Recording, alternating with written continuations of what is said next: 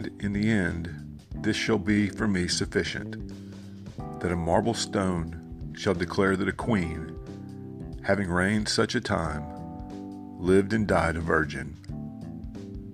Queen Elizabeth I.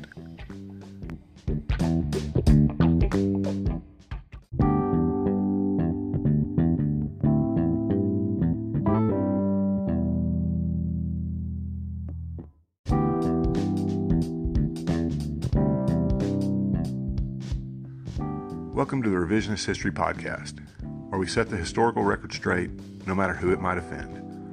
I'm Paul, and in today's episode, we turn again to a monarch of England. A while back, we debunked 4 myths about Henry VIII. Today, we look at his daughter, Queen Elizabeth I, one of the greatest rulers in English history. Born in 1533, Elizabeth was the only child of Henry VIII and Anne Boleyn. When Henry ordered her mother executed a few years later, Elizabeth was declared illegitimate and sent away. However, when her half-sister Mary died in November of 1558, Elizabeth became queen.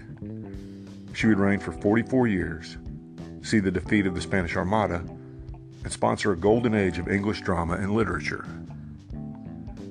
Now, when it comes to Elizabeth I, debunking most myths about her is quite simple, because unlike the myths that grew up around her legendary father, the fallacies handed down about Elizabeth are, by and large, so outrageous that they're laughable, and have taken root only at the fringes of historical scholarship.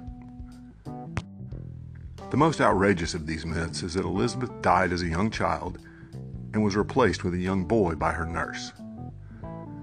The conspiracy theorists that buy into this nonsense claim it's the reason Elizabeth never married. Since she was really a man, she couldn't very well take a husband. The likely genesis of this fantasy is simply a case of chauvinism.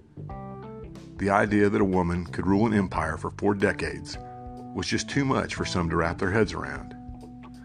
Interestingly, one person who believed that Elizabeth had been replaced with a man was Bram Stoker, author of the Dracula novel. Clearly, vampires weren't the only fictitious things Stoker bought into. Another more popular myth, at least in some circles, is that Elizabeth I was actually the author of William Shakespeare's plays. This wild theory sprang up not so much because of Elizabeth specifically, but because of the effort, almost since the moment of his death, to attribute Shakespeare's plays to anyone except the bard himself. Other names put forward by the will deniers include Christopher Marlowe, Francis Bacon, Edward de Vere, and much to my surprise, me. Well, I'm actually kidding about that last one, but it's no more outrageous than the others. The reasons so many educated people question Shakespeare's ability to have written the plays vary widely, from initial jealousy at his success by peers to disbelief that a relative nobody could be such a genius. In any case, while Elizabeth was educated and a supporter of the theater and Shakespeare himself, there's no evidence she ever even attempted to write a play, and several of Shakespeare's plays were released years after her death in 1603. Another, less well-known myth is that Elizabeth was a suspect in the death of the wife of Robert Dudley, Earl of Leicester. Dudley was perhaps the favorite of all Elizabeth's many suitors, and he is widely considered to be the love of her life.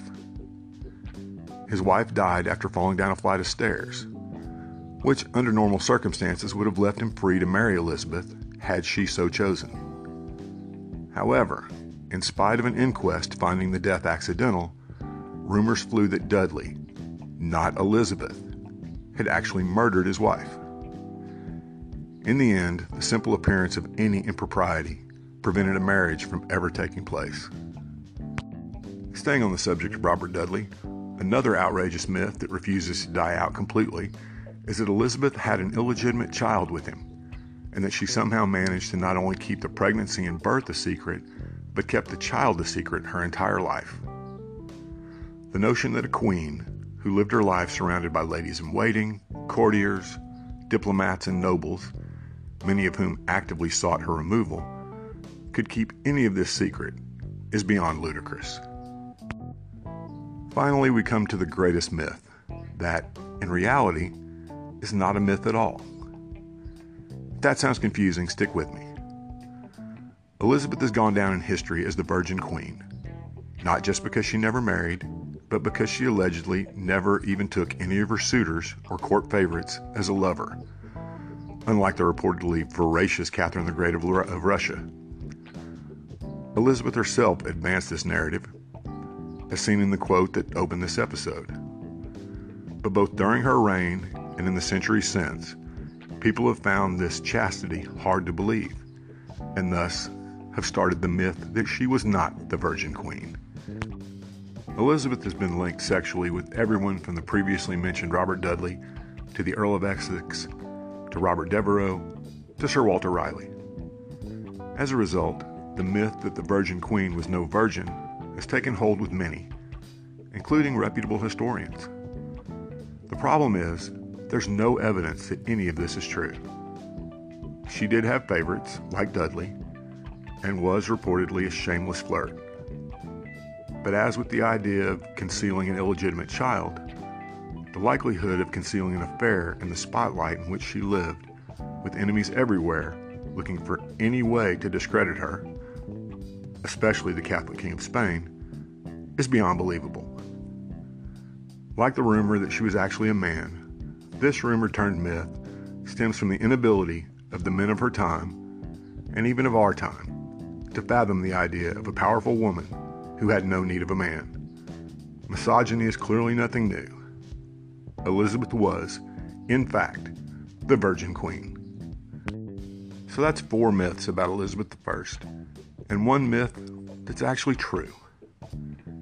She was a fascinating monarch in a pivotal time in England's history, and is rightly considered perhaps their greatest ruler. One last note for you historical movie fans. While the 2 films about Elizabeth in which Cate Blanchett plays the Virgin Queen are excellent pieces of historical fiction, they are, for the most part, exactly that, fiction. The sheer number of historical errors in both films would take multiple episodes. I may tackle that someday, but not today. So just be sure to watch them with a critical eye. Stay safe, everybody, and we'll see you next time.